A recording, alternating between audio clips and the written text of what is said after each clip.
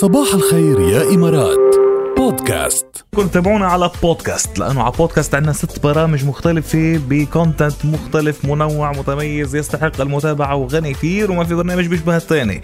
ففوتوا على بودكاست بالسيرش، اكتبوا راديو الرابعة بالعربي عادي، بيطلع لكم 6 برامج لنا.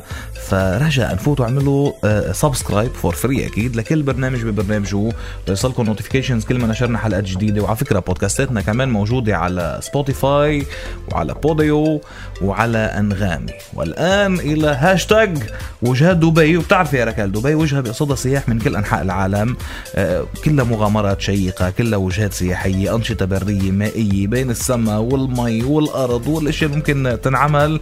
يعني حاطين لكم احنا مثل دليل، او كل يوم بدنا نخبركم بهالدليل، كل يوم نخبركم عن وجهتين 3 او شغلتين 3 بتقدروا تعملوها وتزوروها بدبي. شو حلوين الوجهات جاد، وخصوصا للاشخاص اللي بتجي سياح من برا او اللي بيجوا اهاليهم مثلا واقاربهم ما بيعرفوا شو بدهم يعملوا لهم. نعطيهم فكره عن هذا الموضوع.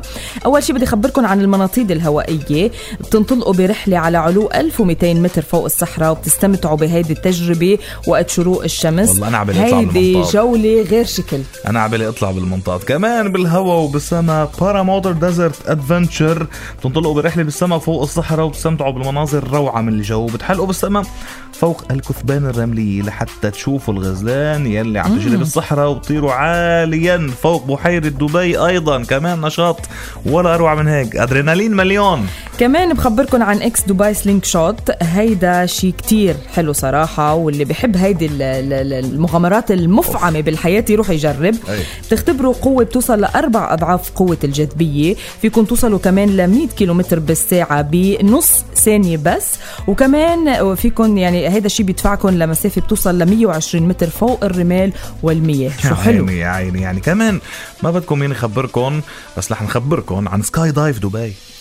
سكاي دايف دبي بتقفزوا بالطائرة على ارتفاع 13,000 قدم. تجربة الكل عباله يخوضها، الكل عباله يجربها.